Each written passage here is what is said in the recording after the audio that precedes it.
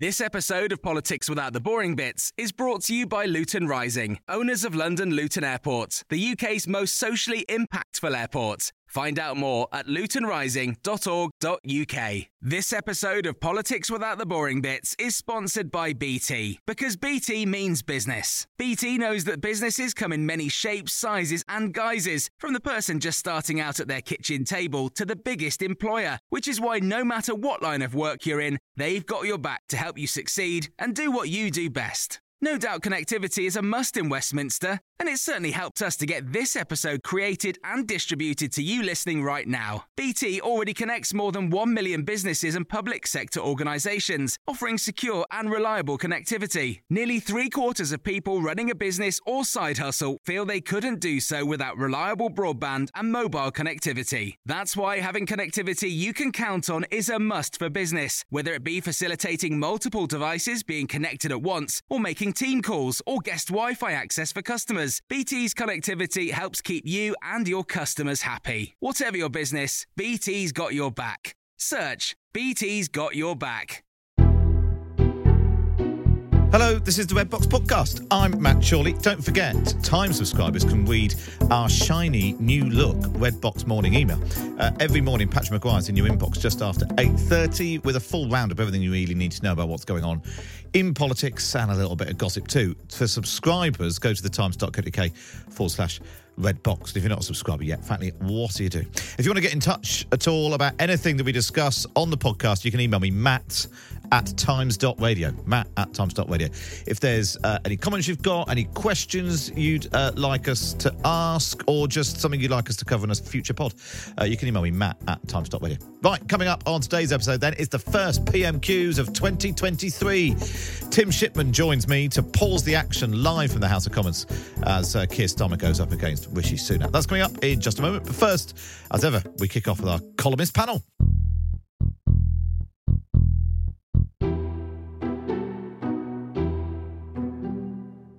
The Columnists on Times Radio. Every Wednesday we're joined by Crampon, but we've only got half of the day. We've got Robert Crampton. Morning. Good morning, Matt. Nice to see you. No Alice Thompson today, but we have got Manveen Rana from Stories of Our Times. Hello, Manveen. Hello. And you're both in the studio, which is nice. Yes, but it's not Crampon anymore, you know, it's Alibut. Oh, he is, yes, Crampon. Yes, Yeah. you're right, Crampon. That was Yeah. ages ago. It was ages ago. That's one for the real, It's total the real twit. nerds. When Yeah. they got in early. Real purists, Yeah, like their early stuff, yeah. Yeah. Like what were the Beatles called before they became the Beatles? The Silver Beatles. No, but they were called something else. Well, Yeah, they were. I can't remember. I've basically... Quarrymen. Quarrymen, very good. Well I've done. likened you and Alice to the Beatles. Right. Yeah, well, I'll take it. Yeah, not done anything good for ages. Right, let's move on. Catalogue, though. Yeah, good back catalogue. Very strong back catalogue. Still cranking out the hits. Yes. Yeah. Anyway, it's not Alice, it's Manveen. It's Manveen, which is much Yeah. more important. Have we had enough of strikes, Manveen? Yes. Yeah. Yeah, done with them, really. I mean, they're not going away, are they? I've sort of got to the point where they mostly don't affect me, though. Yeah. You know, well, don't Unless you go, get ill. don't go skiing or anything Yeah. today. Yeah, Don't get ill. I think that's the scary Keep off part. the pogo stick today. Yeah. Try not to have an accident. I think I'd be much more worried if I had an underlying condition of some Yeah. sort. That'd be terrifying right now. Yeah, but, you know, the train ones, I think everyone's sort of working around. Well, they've Kind of now used to working ended, from haven't home they? now. I was quite surprised, having sort of lived with them for so long. There's now no more train strikes on the cards. I didn't know that. I know there's bus strikes this week. Yeah. But I didn't know that, like I don't think Manveen, there's any more dates set. there hasn't been a settlement, so... No, there hasn't, but they just haven't, you know. And I think Mick Lynch has been up in front of MPs today. Yes, I just- yeah. saying he was asked on a scale of 1 to 10, how close are you to a deal? Yeah. And he said, can we have 0 in that scale? Right, so I guess there are going to be some more strikes. I think or there might well be. maybe he's got some other cunning plan. I wonder though whether the public mood is sort of neither for nor against, but just put it on the pile with all the other stuff. It's just sort of there in the background of like things don't work whether there's strikes or not. It does feel a bit like that to me, and that is really dangerous because you can kind of learn to live with anything. I mean, people learn to live in the Blitz, but it wouldn't mean it was a good thing. You know, it wasn't good for the country. It's that weird thing when people say with the Blitz spirit. It's like, it Yeah, wasn't I good. mean, Lots of people died. Lots of people died, and apparently, according to the Times, 1,000 more people a week than ought to be dying are dying. Yeah. And people aren't getting to work, and the whole, in terms of the transport stuff, I think that's reinforcing the working from home thing, which I'm beginning more and more to think of as a bit of a disaster. Yeah. especially for young people. They're not getting, into any sort of office or whatever routine. I'm talking about my own kids here in particular, because I see it. Maybe if you're my age, you can, it's fine. You can probably do a couple of days at home, a couple of days in the office, no problem. But I think youngsters want to get in there and feel part of something. Yeah. And learn. And learn, and that's how you learn that, and that's how you feel a sense of belonging and how you learn the job. Yeah. So that is, I think, causing a major long-term problem, even though we are all adapting to it, but not in a good way. I do think Robert mentioned the excess deaths. I think that's probably the greatest danger for people who are striking at the moment. It's just that, that comes from a greater malaise. We know that the causes are much bigger and they've gone on for much longer, but there is a danger that people will start to see the strikes as one of the causes for that. And, that would be terrible for them. But I think it is a cause. If you need an ambulance and the ambulance is on strike. Yeah. Then, well, it's difficult. I think it's both a symptom and a cause. It's a symptom of the fact that everybody in the health service feels overworked because there's been a lack of funding for such a long time. Yes. Things haven't worked for such a long time. There's been so much pressure. Yeah. But as a result, it's now that the strikes are happening, it'll become a cause and feed into it. But there is a danger that it'll be the cause that most people think of when they suffer. Yeah. When their appointment gets cancelled, when somebody they know dies. Yeah. I'm not sure that's happening yet, though, is it? I don't think it is yet, No. but I think that's the thing they should be most worried about. Well, it's a sort of great unspoken thing, particularly with the ambulance drivers and sort of nurses, is that, of course, people are going to die who wouldn't otherwise, because that's the point. Yeah. Like, if you're going to have a strike in which there is no impact, I'm not saying that they want people to die, but they provide a life-saving that is their service. job to and keep if you people withdraw alive. that, then there's clearly going to be... it is their job to keep people knock-on alive. effect, And I've said this, I think I said this last week to Patrick, but I'll say it again. The nurses and the ambulance workers are obviously popular, but because people meet them in extreme circumstances and they help them and sometimes save their life. But part of the reason they're popular is because they don't go on strike. And now they do go on strike. So that can change quite quickly. Also, I'm not quite sure what they're going to do. If the people who take the emergency calls are on strike, what is their system to replace it? Because actually, during the ambulance strikes that took place before, apparently people received sort of better emergency care because they were getting consultants off the wards to come and do that. Yeah. So as a result, you actually had a higher rate of success when people got in. People said that when the border force went on But you strike. can't- because the army came in. army In were doing fact, it. at the weekend, But there you was just can't do that someone- every day. There was someone, I think, I'm going to say it was from the British Medical Association, but I'm not sure, on with Kate and Adam on Times Radio on Sunday, and was asked about junior doctors going on strike, and won't that mean that people will suffer as a result? And they said, well, no, because actually you're exactly that. Yeah. Basically, those sort of overnight cover and things that junior doctors normally do then get covered temporarily by consultants. Yeah. So you end up with like the Better care. top boffins treating you Yeah. rather than someone who's just at university. I mean, I'm sure that has an impact. There's probably Yeah, sort of consultant appointments that get delayed, and Yeah. there's always a knock on. But I think it might be harder to sort of pinpoint excess deaths on the days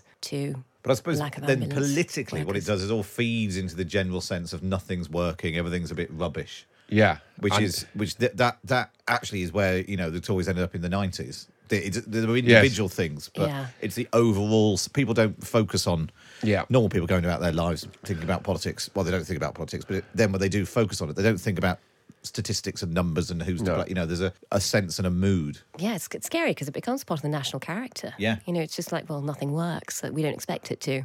Yeah, and I can feel myself falling prey to that a little bit. I mean, we probably all do a little bit. Think, oh, God, bus hasn't turned up or whatever, and things that would maybe... they become part of a narrative and you give them greater credibility than you otherwise would. Well, in fact, there's a small thing, and actually it turns out I found it, but I'd lost my card for the train because I've got a BP card with the season ticket on. Oh, yeah. I couldn't find it this morning. I thought, I bet I left it on the train last night or something. So I thought, well, I'll email and just get the new one sent. I got a reply back saying they aim to respond in 4 weeks. South West Railways. Yeah, that's not very ambitious, is it? So much for your season ticket. Because it's so, a whole month of my season ticket. And that's only to respond. I mean, who knows when the replacement... Luckily, my wife's been in my trousers and she's found it. But so Lucky you. Just asked, and presumably because in 4 weeks' time, they'll finally pick that. But I mean, how is a multi-million-pound chain company promising to respond to it's my fault for losing it, but respond to a customer's... I think you're right. I sort of, I've noticed this because, we went through a phase, over the last decade or two where you just expected to have 24-hour, here's the customer care line and somebody will respond. And I don't know if it was the pandemic, but it feels like that's I think it was over. a lot of this was the pandemic. And they were sort of they saying... haven't replaced it. Yeah. And that's fed into government, whether, passports and... Well, HMRC, there's MPs are asking why 99,000 phone calls went unanswered by HMRC over Christmas. Yeah. I think that's partly why people were so frustrated with government, though, because they'd got used to everything else in life being fast. Yes. You know, if something didn't work, you could pick up the phone and you'd get an instant, even if it was like somebody in a call centre who was just logging it, it felt like somebody was on it. Yeah. Whereas government was still moving at a very slow pace. There is, and now it feels like everything's and it's also a perfect storm because it's combined with a serious structural labour shortage, which is partly to do with the pandemic and partly to do with Brexit, which means that even things like Pret, for instance, where you used to be, like you say, you were absolutely used to instant service in Pret or Starbucks or Costa, and that's gone because there's only 3 people working there rather than 8. Yeah. You get longer queues. But it's that whole thing of, if you can get a telly delivered tomorrow, why can't I get a new train ticket? Yeah. That's the... Anyway, I don't want to go on about it because it turns out the ticket's been found. So yes, exactly. It was your fault, not Thank God for Mrs. Chorley. We'll revisit this in 4 weeks' time to find out that it's all been stopped. Can we get her to sort out the strikes too? Yeah, maybe that's it. Maybe the solution to the strikes is in my trousers. It's for Mrs. Chorley to look in your trousers more often. Oh, God. This is taking a turn. Let's move on and talk about... died. He's very bad, Robert Crowder. At least he hasn't sworn, which is something. Let's talk about Rishi Sunak. He's going to broadcast to the nation, he says. It's not just a party political broadcast. No, he's going to broadcast to the nation. It's his first tonight. It's on BBC and ITV. All sounds rather grand, but let's take a listen to the teaser clip. I mean, it's so exciting, isn't it? It's like a new series of Succession.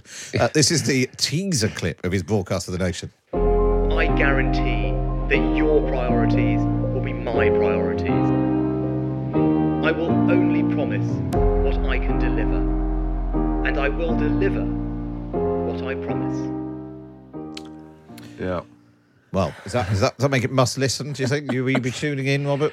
No, I won't. And it's cringeworthy, isn't it? Really. I mean, I forgot. I mean, party politicals and because it is a party political, really, isn't it? I mean, I'd forgotten they sort of happened. Well, it just is a party political broadcast. Yeah, and they were always cringeworthy, and that's just particularly bad. And well, what's so weird with that is the video is him like doing that thing of coming in and sitting down, like the behind the scenes coming and sitting down. And I think that voice over the top is him when he first became Prime Minister. So it's not. Oh, right. So the voice doesn't match. His lips aren't moving. It's very weird. What bugs me about it is that it feels like he hasn't really stepped into the role of Prime Minister. He's still running to be Prime Minister. That's interesting. You know, sort of like the videos are all still soft focus with sort of a little musical bed. Yeah. And actually you think, where have you been for the past month? All that rights-free music over the top. Yeah. Actually, how many interviews have you done at a time where the country is in crisis? Why aren't we getting the accountability you'd expect from a Prime Minister? Well, even the sort of reassuring statements occasionally, you know, outside like a railway station or something, you know, where has he been? And then he turns up in sort of like a personally branded, soft focus. Yeah. This is all about my journey. It's not. You're right. You're right. It's he's got to be brand isn't it? Britain rather than brand Rishi at the moment, and I don't feel like that's coming. He's starting to, I suppose, he's talking to the homeless thing, which didn't go so well, although I sympathise with him over that. I think I could see what he was trying to do. And I think there was more to it. It turned out that the longer clip suggested that. I thought it was a bit unfair because he was basically not trying to condescend to the homeless person, and then he did the hospital thing, and there was a bit of high vis going on. I mean, has there been a hard hat yet? Can't be long before there's a hard hat. It feels like we haven't seen much of him in the last month, though. But you're right. There's like one big interview. They all do that. Did one big speech. Theresa May did the same thing when she came in. Oh, we're going to be not much less visible. That's true. Only, not putting a minister up every day and all that. I know that often happens, but I think when you come in at a time of crisis where literally every day everyone's saying nothing works, you kind of need to be a bit more front-footed. Yeah. People need to see you to sort of feel like even if it doesn't feel like it's working now, it will. Look like you're trying. That's clearly the thing. And I think that's partly what they tried to do earlier in the week with the meeting with the unions. Yeah. But it clearly doesn't, but also it wasn't very visual. I don't think we saw, it wasn't quite Mick Lynch on the steps of Number 10. Yeah. And you sort of, you want a bit more of that. You want to know what's happening. And it feels like we're not getting that at the moment. And I think there's a general cynicism about these, the teaser and the soft focus and the little piano music in the background. I mean, it's a bit Harry, isn't it? I think it is a little bit. Yeah, and everyone's thinking, also you think, God, how many people in Downing Street did it take to put that together? And why weren't they working on strikes? Yeah. It's just such a Yeah, distraction. who's going to watch that and think, oh, I must put that in the diary? Yeah. Whatever it is, 6:55 tonight. Or just like, well, thank God, everything's all right then. Yeah. You know, it doesn't feel like that's what this is. And I think that's probably what people wanted right now. There is something weird about. Maybe we'll return to this as an issue. I think part of political broadcast. Like, what is the point of them? It seems like such a weird. There never was much point, thing. was there? And now there really isn't. They're either forgettable or Yeah. hilarious. Yeah, or cringe, or really in a bad way, in a cringeworthy way. Yeah. I think we'll return to My that. favourite back in like the 1990s used to be, I think it was the Natural Law Party, who had a guy who was like, I'm a magician. Yeah. I'm going to be the Chancellor if I win, and I'm just going to make inflation disappear. And he literally had a rabbit in a hat. I thought, That's what you want. That's what I want a party That's what you want. broadcast to do. Let's talk about becoming. Now, when I saw that, I thought we were going to be talking about Avatar, those weird blue people. It's not No. that, is it, Robert?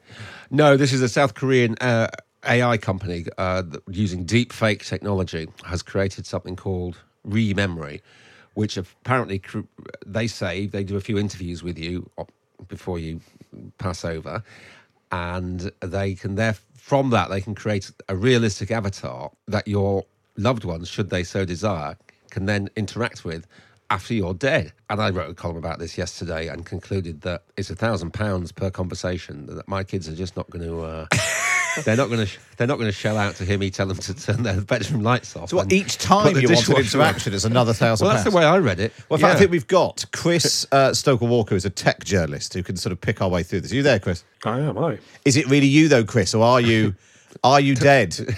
It is me this time, I promise. It Well, is we just actually don't me. know. I am Well, still well, alive. there's no way that You'll we'd get have the bill shelled out soon. £1,000 to speak to looks Virtual Chris. No, he I'll looks Diplomacy pretty doesn't go that far, does it? So explain. So this is a South Korean firm, which is sort of they're sort of very much at the forefront of these things, aren't they? So explain how this technology works for us, Chris. Yeah, so as Robert says, it's based on deep fake technology, which is something that we may have heard of in the past in sort of pretty nefarious ways, where essentially it captures your movements on video and also your voice, then runs it through artificial intelligence computer programs to try and develop, I guess, a digital version of yourself that people can interact with. And people listening might have heard of things like ChatGPT, which is an AI bit of technology that was a chatbot. And this is essentially a kind of, I guess, a video version of this, where you interact with someone that you once knew after their death. You ask them questions, and the idea is that the AI can do a passable enough impression of your relative that you will somehow feel comforted. I'm not entirely convinced by this. How passable is it, Chris? Have you seen any examples? Yeah, not brilliantly. And I think it's because once you scratch below the surface, actually, 7 hours of training, which I think is what they expect you to do, and as well as the sort of £1,000 per time that you talk to it, you also have to pay for the training session, which is like another 15, 20 grand. 7 hours of knowledge is not hugely informative, I don't think. I think that actually, when you get into those deep conversations that you'd want to have with someone who's departed this world, you wouldn't really get that with an artificial intelligence. You'd realise very quickly the loopholes that are going through there. Yeah. I mean, as I said in the thing, if my mum was still around, it'd just be go and get me 20 silk cut from the co-op, or put the kettle on. And actually, I don't mean, God rest her, but I don't necessarily want to do that anymore. And if you're going to go to all that trouble man thing, part of me just thought, just get 7 hours of recording of your loved ones. I mean, I've done this. Not people are still with us, but on a couple of occasions, just recorded a conversation with a family member about sort of family stuff, like stuff you want to make sure that you don't forget and all that. Yeah. And just sort of do that when they're collective alive, wisdom. and then you've got it. And it's a much nicer thing to You do. know, like then I've Gran going. Congratulations. That's Matt Chorley doing an impersonation of a zombie granny. Forgetting he's on the radio. Remarkably well. Yeah. No, that's just how my gran speaks. It does feel a bit like one of those funny sort of Silicon Valley inventions where you think you've tried to recreate something natural and you've just done a slightly worse version. Yeah. I'd sort of much rather have the memory because, the nice thing about memory is it softens the edges after you're gone. And remembering to I take don't want people to videos remember and the inane photos things of I loved ones, actually really say. nice. I want them to Excellent sort of just remember like the collected wisdom and sort of think fondly. And not just the prosaic routine Yeah. stuff of sort of bossing people about or getting upset about things. And Chris, isn't actually the wider issue with the sort of the deep fake technology isn't creating a zombie Gran, but it's the sort of releasing videos which purport to show that Joe Biden's declared war on China or whatever. Yeah, it is. And I think that's why it's so odd to see this type of technology being used in such a sort of converse way to what we know it is being used for at the minute. And I think that's where you're more likely to see this sort of stuff. Short clips of people that are easy to trick rather than those in-depth conversations that you'd have with family members where suddenly you're going to see the holes in it, and there will be holes. This is launched at a consumer electronics show in Las Vegas, which is known for having lots of splashy headlines this time of year, and then many few of them actually end up. We should do an audit, is what you're saying, and go back and look at what was last year's, and it will turn out none of it happened. Chris, or if indeed it is Chris, thank you for joining us, Chris Stoker-Walker there, to talk us through this. I'm not sure that's going to catch on. Maybe we can replace all the Times columnists, because you all say the same thing every week. Just replace you all with robots. Although you are cheaper than £1,000 a pop. I went to see the ABBA thing. I'm going. Is it good? Yeah, it's brilliant. That pretty much works. Yeah? Yeah. But it's very expensive, as Bjorn and Benny keep saying. And that's only just putting out a few hits. It's basically just stick a DVD on, isn't it? Well, yeah. Yeah. I watched Mamma Mia for the 17th time. Manveen Rana and Robert Crampton there. And, of course, you can read Robert in the Times every week. You can listen to Manveen every day on the Stories of Our Times podcast, our sister podcast. Just download that wherever you get your podcast from. Right, up next, it's PMQ's Unpacked. It's that time of the year. Your vacation is coming up. You can already hear the beach waves, feel the warm breeze, relax, and think about work. You really, really want it all to work out while you're away. Monday.com gives you and the team that peace of mind. When all work is on one platform and everyone's in sync, things just flow. Wherever you are, tap the banner to go to Monday.com. Quality sleep is essential. That's why the Sleep Number Smart Bed is designed for your ever-evolving sleep needs. Need a bed that's firmer or softer on either side? Helps you sleep at a comfortable temperature? Sleep Number Smart Beds let you individualize your comfort, so you sleep better together. J.D. Power ranks Sleep Number number 1 in customer satisfaction with mattresses purchased in-store. And now, save 50% on the Sleep Number Limited Edition Smart Bed for a limited time. For J.D. Power 2023 award information, visit jdpower.com/awards. Only at a Sleep Number store or sleepnumber.com. This episode of Politics Without the Boring Bits is brought to you by Luton Rising, owners of London Luton Airport, the UK's most socially impactful airport. Find out more at lutonrising.org.uk. You're listening to the Red Box Podcast. Now, it's time for this. PMQ's Unpacked on Times Radio. Unpacking the politics and cutting through the crossfire. Order, order. I call Matt Chorley and Tim Shipman. Yes, it's PMQ's Unpacked. You can listen along on Times Radio. You can watch along on the Times Radio YouTube channel, as hundreds of you are already. Just go on YouTube and search Times Radio, so you can see, but not just my big fat face, but also the... My big fat face. Well, I realised I'd sort of walked into that slightly. Tim Shipman, Sunday Times chief political commentator. How are you? Happy New Year. I'm still fat, Matt. Yes, no, good. Yes, very good. Happy New Year, and Happy New Year to all of our listeners. All of our listeners. Joining they may be. They are in Sweden. They are in Pennsylvania. They are in Taunton. And they're posting comments Manchester, and they're posting comments about Andrew Bridgen. Do you think Andrew Bridgen will come up at PMQs? I think it's possible that it does. I mean, it's so off the charts that it's an open goal for Starmer if he wants to take it. It's one of those things that maybe he won't make a question of, but he sort of might refer to in passing or use as one of his punchlines. But there's quite a lot else going on as well. What would be, if you were, I think you are occasionally betting man, what would you bet on coming up at PMQs today? Well, it's slightly perilous terrain always for Starmer, but it's hard to see him looking past the NHS and strikes and the government's failure still to resolve all that. He did quite a lot of that before Christmas, and it's still rumbling on. There's various talk of the money going up for the train people, and there's been there have been more conversations with the health unions than there were before Christmas, but it's still going on, and it's meat and drink for Labour to weigh in on the NHS. So I'd be surprised if that doesn't come up at some point. But they've had all Christmas to think about something clever, so it's not out of the question that Labour will come up with something a little bit left field and try and throw Sunak. This attack that we've seen on the front of the Mail today, Labour opposes life-saving law to curb strikes.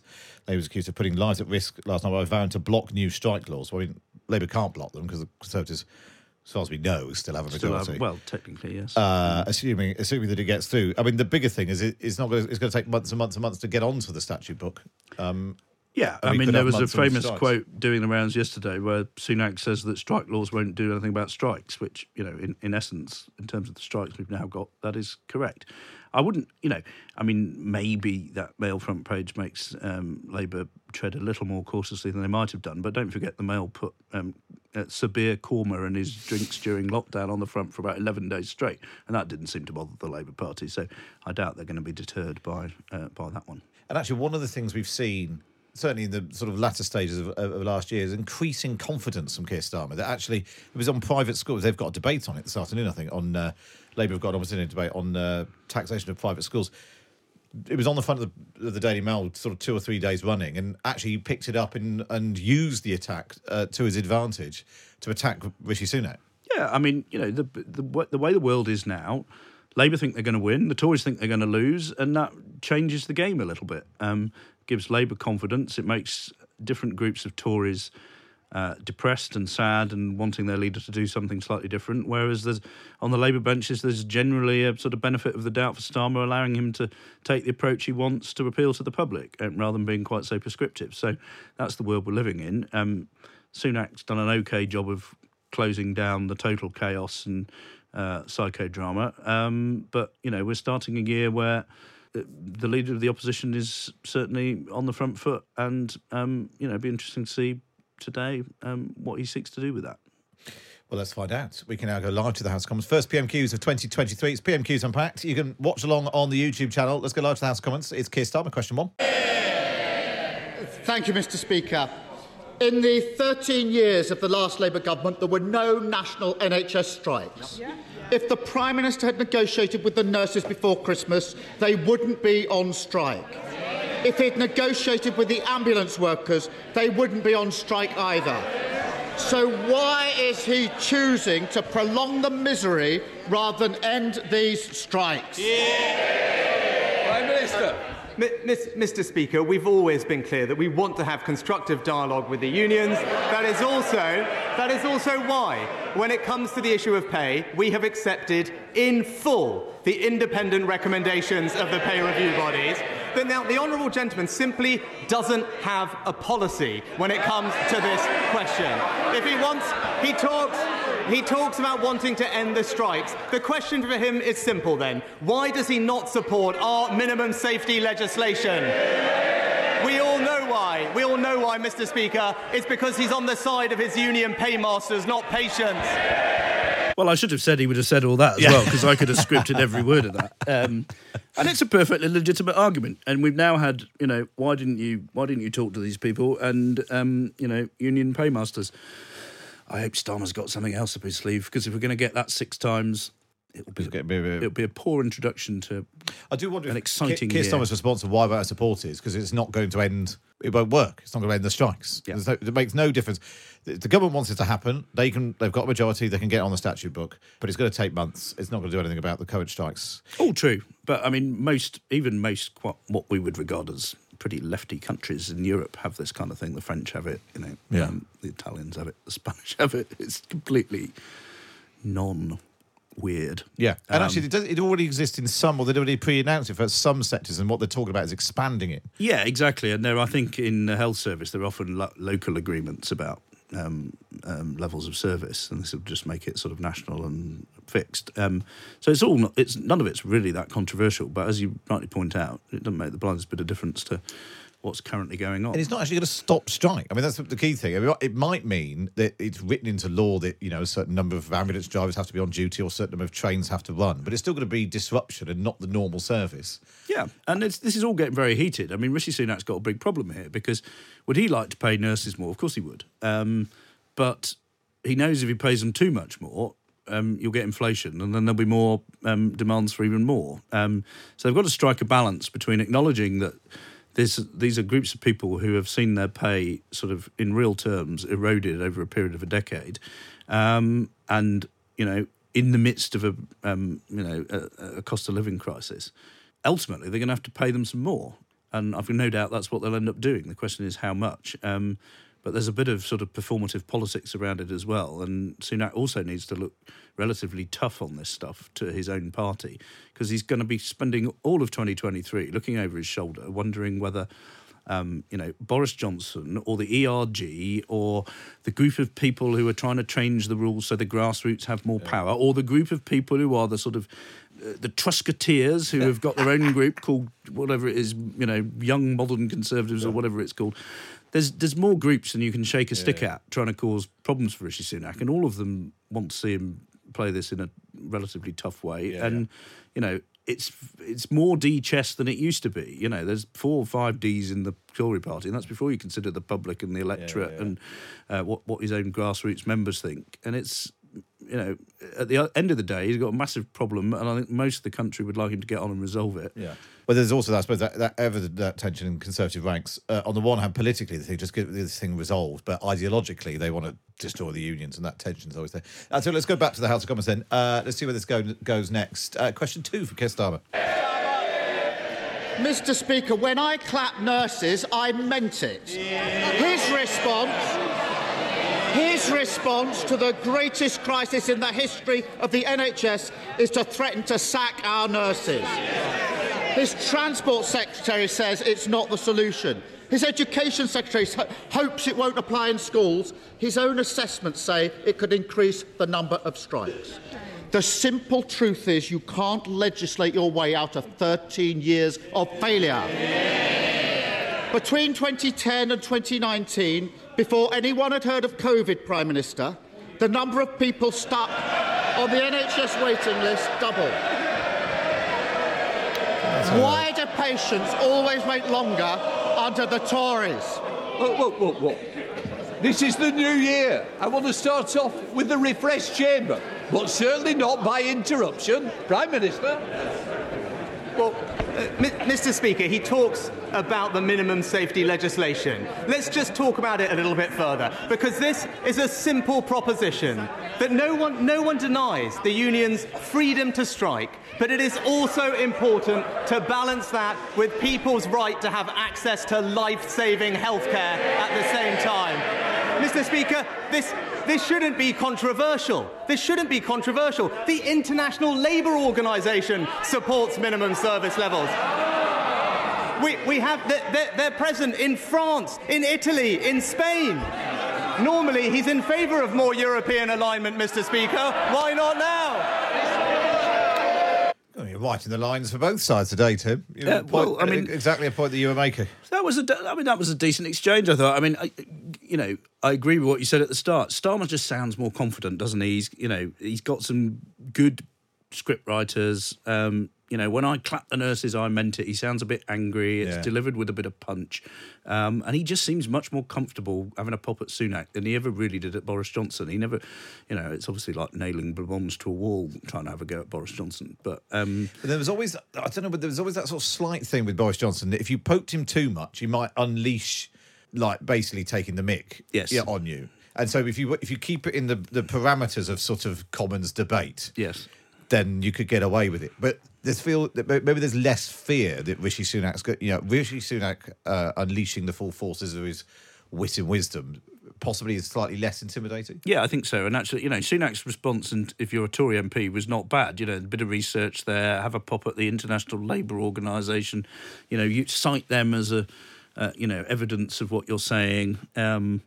And, the joke about European alignment is okay. Well, it got me through to the end without actually saying anything. Exactly. And, that's fine. But as you say, there was no Captain Hindsight or any of that, or what Boris Johnson came up with last night at his the Carlton Club his portrait Carlton, unveiling, where he referred to Keir Starmer as Sir Crasharoony Snooze Fest. Now, I'm not sure that's Johnson's finest work, but it is indicative of a genre which we no longer have at Prime Minister's Question. We sadly missed. Just having a look at the YouTube comments. John has said, "Just answer the question, Sunak." To which someone's replied, "Are you new here, John?" Yes. Well, I'm glad that somebody responded on my behalf there. Very good. Right, let's go back to House of Commons. This is question number 3 from Keir Starmer. Mr. Speaker, they've gone from clapping the nurses to sacking the nurses. It's that simple. And to add insult to injury, they're the cause of the crisis. His government commissioned a report on waiting times. He knows this. His own report says this is not a COVID problem, it's 10 years of managed decline. As a result, 7.2 million people are now waiting for treatment. He says he wants to be held to account over that. So let's be very clear. Is his promise merely to get those numbers back to where they were before COVID, that's 4.6 million, or back to where Labour had them in 2010, almost half of that? Which is it?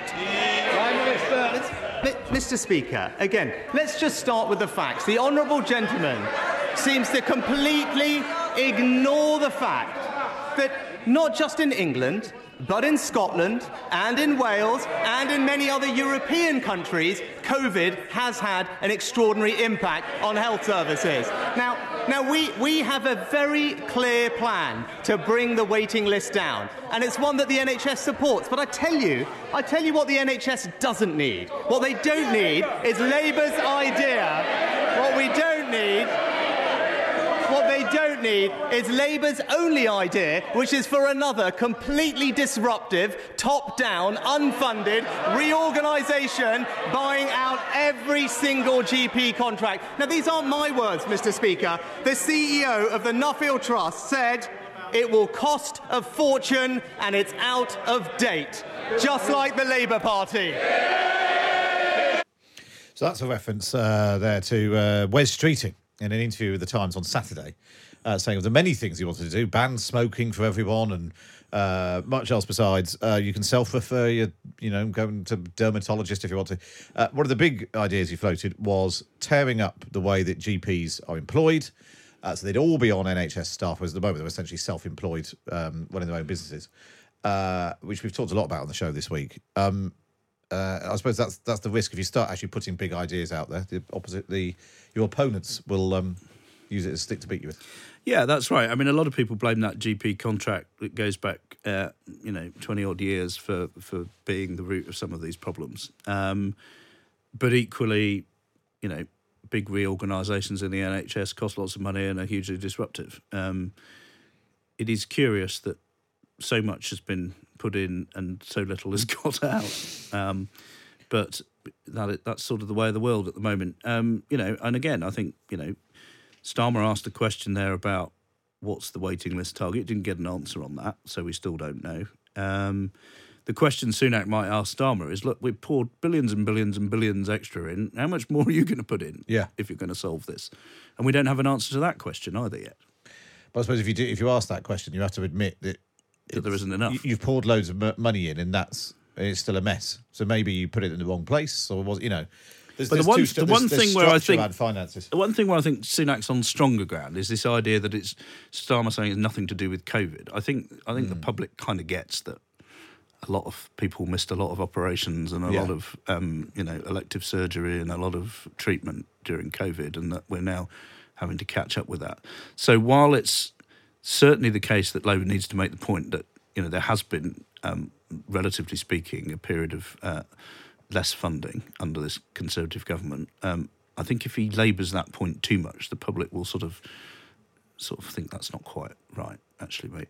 And it was interesting. We talked about this excess death story. We spoke to David Spiegelhalter from Cambridge University earlier, and he said that excess deaths are high in lots of sort of European countries. This is not a uniquely British thing, and clearly COVID is one of the common factors across all those countries. Right, let's go back. So question number 4. It's PMQ's Unpacked on Times Radio. You can watch along on YouTube. Let's go back to the comments. Mr. Speaker, so he can't tell us how much he'll reduce waiting lists by or when. So much for accountability that he wants. As ever with this Prime Minister, you scratch the surface and you find there is nothing there. Last month, 1.4 million people waited more than 4 weeks for a GP appointment. When Labour left government, you were guaranteed an appointment in 2 days. When does the Prime Minister expect to get back to that? Mr. Speaker, when it comes to waiting lists, we've already eliminated 2-year wait lists, done last year. We're on track. We're on track. We're on track this spring to eliminate those waiting 18 months, with a clear plan to go further, to eliminate those waiting 52 weeks by next spring. And we're doing that with record funding, more community diagnostic centres, more surgical hubs and more patient choice. And that's why, Mr. Speaker, I've made tackling wait lists one of my 5 priorities. But what are his? They seem to change every single week. Right? That first, he was against NHS outsourcing. Now, he's apparently in favour of it. He's inconsistent, unprincipled, and in hock to his union. I wonder. This is Lindsay Hoyle. Order. Not happy. Can I just remind the Prime Minister, it's Prime Minister's questions, not opposition questions. Keir Starmer.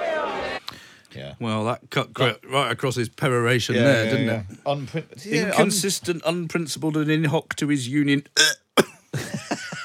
Paymasters, I'm predicting. I think he's going to have to do that again for the benefit of the social media clip later. I suspect we'll hear that little trifecta in his final answer. I'm not sure it's the best boast in the world that we've got rid of the mere 2-year waits. It was 2 days when Labour were there, and now it's, well, we've done away with 2 years. We're about to do away with 18 months. We promised to do away with a year. Oh, well, thanks. Yeah. And the GP thing, we talked about GPs actually on the show on Monday and Tuesday. Every time we do it, we get inundated with people saying what a nightmare it is, they can't get appointments. And then GPs say it's a nightmare, we're trying to do our best. Royal College of GPs said that the number of appointments is up by nearly a fifth. In part because they've got nowhere else to go. People are, all turning to their GPs as the sort of first port of call. This is a proper sort of retail thing. If the Labour Party go into the next election promising you'll get an appointment in 2 days, that's a proper retail offer that will resonate. Yeah. I mean, I can think of a lot of people I know who'd vote for that. Yeah. That alone. There might even be 2 of them in this studio. Well, let's see if the Rishi Sunak's use of GPs or otherwise comes up again as we go back to the House of Commons. It's question number 5. Thank you, Mr. Speaker. I heard the Prime Minister saying he's now registered with an NHS doctor, so he'll soon enjoy the experience of waiting on hold every morning at 8 a.m. to get a GP appointment. But I can tell him that those that are waiting now don't want another round of empty promises or boasting about what he's done. They just want to know when they'll be able to see a doctor. And this is not just about routine care. There could be nothing more terrifying than being told you might have cancer. That's why the last Labour government brought in a guarantee you'd been seen by a specialist within 2 weeks. Today, 50,000 people are waiting longer than that. 50,000. And everyone in this House will appreciate the anxiety that they're feeling. So when will cancer patients once again get the certainty of quick care that they got under Labour? Mr. Speaker, why is there a challenge with Cancer Times right now? I tell you, again, it's just... I just absolutely no understanding of the situation, Mr. Speaker. What happened to cancer referrals during COVID? They went down by almost 2/3, Mr. Speaker. That was because of a pandemic that they went down. And by the way, if we had stayed and listened to him, we'd still be in lockdown and there'd be a bit more waiting list, right, Mr. Speaker? But actually right now, there are record levels of cancer treatment as we catch up with those missed things. But he talks about what's terrifying, Mr. Speaker. What's terrifying is right now. What's terrifying is that right now, people not knowing whether when they call 999, they will get the treatment that they need. Now, Mr. Speaker, In Australia and Canada and the US, they ban strikes on blue light services. We're not doing that. All we're saying is that in these emergency services, patients should be able to rely on a basic level of life-saving care. Why is he against that, Mr. Speaker? So, I'm not sure we're making a lot of progress, Tim Shipman. No, but I think it's a good, robust day of exchanges. And listen to the noise. I think MPs on both sides are relatively content. Starmer talking about Sunak now registering with an NHS doctor and waiting on hold. So we should explain, that seems to have been a response to a question that was before Keir Starmer. He was asked about his arrangements with his doctor, which he said... I think at the weekend he wouldn't answer the question, would he, Rishi Sunak? No. And he's now said that he's registered with an NHS doctor, but has used private healthcare in the past. Yes. Which is what... Well, I suspect what happens is that if he really needs it, he phones his NHS doctor, sits on hold, is told he can have an appointment in a fortnight, and then promptly phones his private doctor. And there are lots of these services. Most normal people would be registered with a GP, even if you have got private health. I wouldn't know because I haven't done it, but... There's nothing to stop you doing. There's nothing to do you, but have you doing both? No, and then Sunak. In fact, I think we can now hear. This is Rishi Sunak in his own words. There are no NHS dentists taking on patients in Lancaster and Fleetwood, and for those constituents of mine lucky enough to have one, they're waiting months for an appointment. So can I ask the Prime Minister how long he had to wait for his last NHS dentist appointment? Prime Minister. Well, Mr. Speaker, as a result of the new reformed NHS dentistry contract, there are now more NHS dentists across the UK with more funding, making sure people can get the treatment they need. But, Mr. Speaker, let me answer the lady directly. I am registered with an NHS GP. I have used independent healthcare in the past. I'll answer her question. Registered with NHS GP. I have used independent healthcare in the past, and I'm also grateful to the Friarage Hospital for the fantastic care they've given my family over the years. But the truth is, Mr. Speaker, I'm proud to come from an NHS family, and that's why I'm passionately committed to protecting it with more funding, more doctors and nurses, and a clear plan to cut the waiting list. Independent healthcare. Very important, that. Yes, like independent schools. Always good to use that word rather than private. Rather than private, yeah. And what we didn't talk about, because fire and brimstone, Sunak in the last answer to Starmer did talk about how we'd still be in lockdown if it had been down to him. So those of you with bells at home or compiling greatest hits or bingo cards of,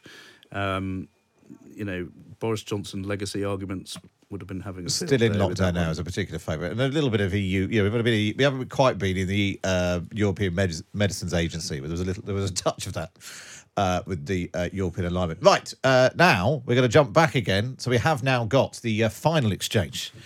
Stand by your social media outlets. This is the final exchange there between Keir Starmer and Rishi Sunak. It's question number 6.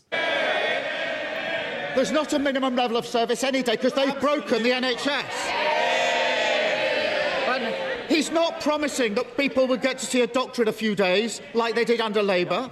He's not promising that cancer patients would get urgent treatment as they did under Labour. He's not even promising an NHS that puts patients first like it did under Labour. No, he's promising that one day, although we can't say when, their record high waiting list will stop growing. And that's it. After 13 years in government, what does it say? That the best they can offer is that at some point they might stop making things worse. Prime Minister. Well, Mr. Speaker, when it comes to the NHS, it's crystal clear. The Conservatives on the side of patients, Labour on the side of their union paymasters. Mr. Speaker, I've laid out my priorities for the country. Waiting lists down, inflation down, debt down, growth up, and the boat's stopped, Mr. Speaker. All he does is flip from one thing to another, and that's the difference between him and me. He's focused on petty politics. I'm delivering for Britain. Well, I think we should probably discuss the why it's still something of a novelty to have a leader of the Labour Party boasting about what happened about the Labour under Party. Labour. Yeah. Like it, you could get a GP appointment, like you could under Labour. You can't get a cancer treatment like under Labour. That's quite something. That Keir Starmer is now 12 years, almost 13 years after Labour left office. Tony Blair will be doing whatever the opposite of spinning in his grave is. Because don't forget, when Gordon Brown came in, he wasn't too fond of saying what Tony Blair had done well. And then Ed Miliband became Labour leader and had almost an aneurysm about mentioning anything that had ever gone before. And then Jeremy Corbyn, of course, basically hated most of what had gone before, and was certainly shy of ever praising the previous Labour government. None of the previous Labour governments had ever gone far enough for him.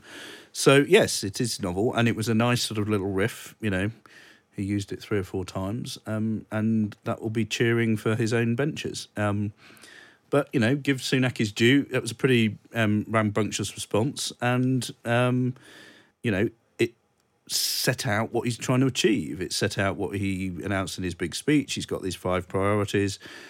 This bloke on the other side is carping and moaning, and I'm here to deliver. And that really is the only argument Rishi Sunak's got. And the main task he's got this year is to buy enough time for some of that stuff to happen. Yeah. Because this time next year, he can't have the same lines. No, he can't have the same lines. What he hopes is that he's able to say, I delivered on all 5 of the things I told you last January, and now here's some more things. Yeah. And I'm going to deliver on those as well. And I've got a track record. Don't change horses midstream. We had all these other exciting Tory leaders, but they didn't get on and do it, and I'm getting on and doing it. And that will be his argument. And so PMQs this year is going to be a series of holding Sunak to account for those 5 pledges, or saying that the 5 pledges are meaningless and not enough. But, he hopes if he can show some delivery that he's got half a chance. It's an interesting. Lots of comments on exactly this on the YouTube channel. John says the electoral resonance of Sunak's speech will be proportionate to how well people feel he's delivered for them. Not, I suspect, much. What precisely is he delivering, says Graham. He's delivering, and then there's 4 asterisks from another John. And I suppose that's the big question, isn't it? He's still in the early days at the moment. But if your thing is I'm getting on and delivering, you've got to show some progress on that. One other final thought, Tim, because I know you're a fan of sitting through focus groups as I do. I think it was question 4 from Keir Starmer. He used the phrase "scratch the surface," and you soon see that there's nothing there. That feels like the sort of thing which comes out of a focus. We've seen a little bit of that from some of the ones that we've done. I mean, it used to be the sort of thing that came out of focus groups about Keir Starmer, ironically. And if that's now percolating about Sunak, I must confess, have heard that. But that sort of sense of it's all a bit thin, he's a bit showbiz, he's a bit PR, the glossy party political broadcasts are being released tonight, all sort of feeds into that. And I just wonder whether Labour are sort of trying out some of those lines. Yeah, I think they probably are trying it out. I mean, if you'd asked me what you find under the surface if you lifted the lid off Rishi Sunak, probably a sort of very, very high-powered computer beavering away. Yes, not very exciting way, but doing a lot of sums. Rather than sort of completely vacuous and empty. But, if that does start to catch on, then... it's interesting for Sunak because he's both of those things. He has tried to play the sort of glib appearance card, and pretty well anybody who knows him knows that he's also a sort of mind-numbing details man as well. So, but being a details man is not sexy politically, only if it becomes delivery. And the other challenge he's got, he can turn around at the end of the year, he will hope and say, I've delivered on these 5 promises.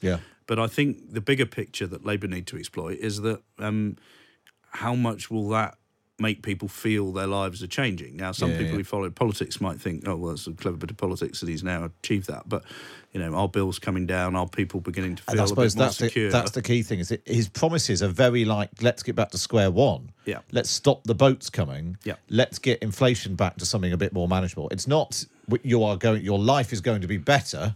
Your life is going to be not as worse as it was. Yeah, I think there's an esoteric point that's useful is, people want also to think that their government is competent and getting on with things. And I think it's fair to say that for some time they haven't felt that, certainly for a year or more, and some of them for longer than that. But, all the distractions in the Conservative Party made it look like they, were barely able to tie their own shoelaces each morning.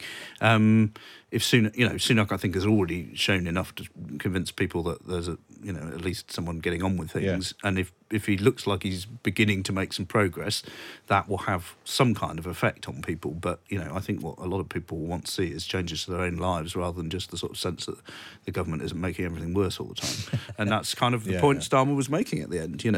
At the moment, what he's... At some point in the indeterminate future, we promise to stop making things worse, and that's put that on a bus. It's a difficult argument to sort of make pithily and fun, but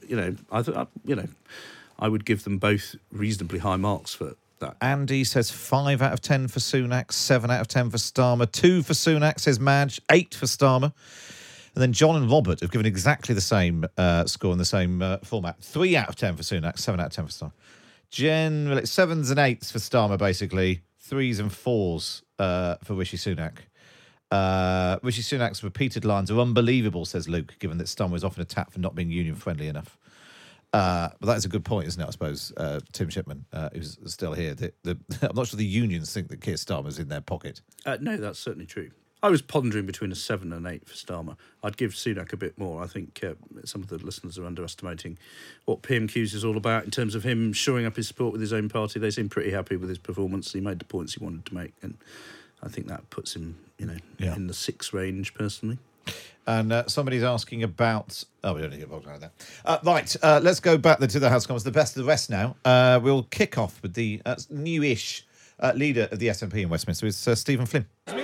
Mr. Speaker, if he wants to talk about the fact that Scotland is energy rich but fuel poor on Westminster's watch, I am more than happy to do so. But for today, let's reflect upon numbers, and in particular those numbers which were shone a light on by Sam Coates of Sky, in particular those in relation to the Prime Minister's favourite potential successor, which showed that over the course of 4 months, from 4 speeches, he raked in excess of £1 million. Does the Prime Minister not find it utterly perverse that senior members of the Conservative Party are feathering their nest in this way, whilst at the same time seeking to deny working people the opportunity to strike for fair pay?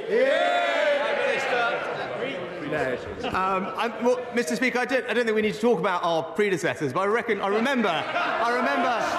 It's a reference to Ian Blackford, who was actually bumped off by Stephen Flynn. I think it was one of his predecessors that did indeed work for Russia Today, if I'm not mistaken. That's Alex Salmond. But what I would say is he talks about the priorities. Yesterday the SNP spent time talking yet more about independence at a time when we should be talking about delivering for people across the United Kingdom, focusing on their jobs, improving the NHS across the UK, in Scotland as in everywhere else. That's the kind of thing I want to talk to the Scottish Government about, and I hope that he'll work with me to do that.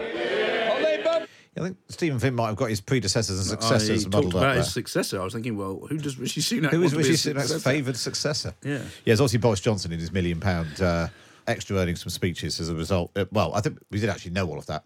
Well, indeed, and then Flynn talked about stopping people from striking for fair pay. I mean, I was slightly surprised Sunak didn't make the point that the legislation doesn't stop anybody striking for fair pay. It merely sets up minimum service levels that they leave behind. Yeah.